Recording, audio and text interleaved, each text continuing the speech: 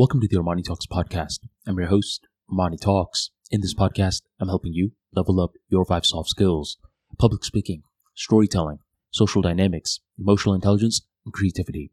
5 soft skills for you to change your life forever, skyrocket your confidence along the way. In today's episode, I'm going to be talking about the power of previews.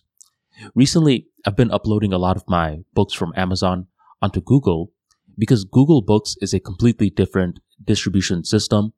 Every now and then I get sales from some of the books that I've uploaded already.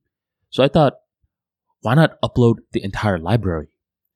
As I'm going ahead and uploading these books, there's this feature that Google Books has that you can either click yes to or no to, which is the 20% preview feature. I thought, 20% preview? Why would I possibly click that? Because these people should be buying the book. They shouldn't be getting a preview. They should buy it or not buy it and not waste anyone's time. But then I thought about it.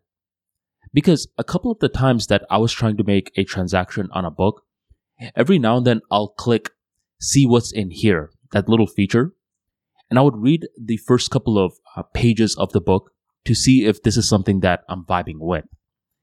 If I'm vibing with it, then by the time the preview is complete, I want to make the purchase.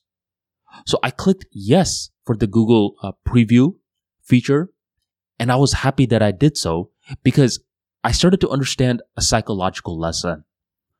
With previews, we kind of make the other person trust us more.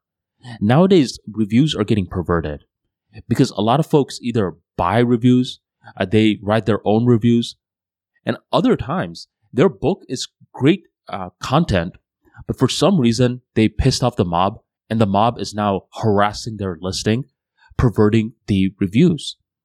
Before, I would say that reviews were a great metric on whether or not the product was going to be good. But nowadays, it's really a toss-up. What will truly help you decide if the product is great is when you read the preview and you're saying, okay, I'm liking what I'm reading so far. After the preview, the book may be trash, but right now, you are doing your best to make that educated guess on whether or not you should purchase the product. So whichever industry that you're in, you want to think like that every now and then. How can I give someone a preview of what is yet to come before they make that long-term commitment? And here's the thing.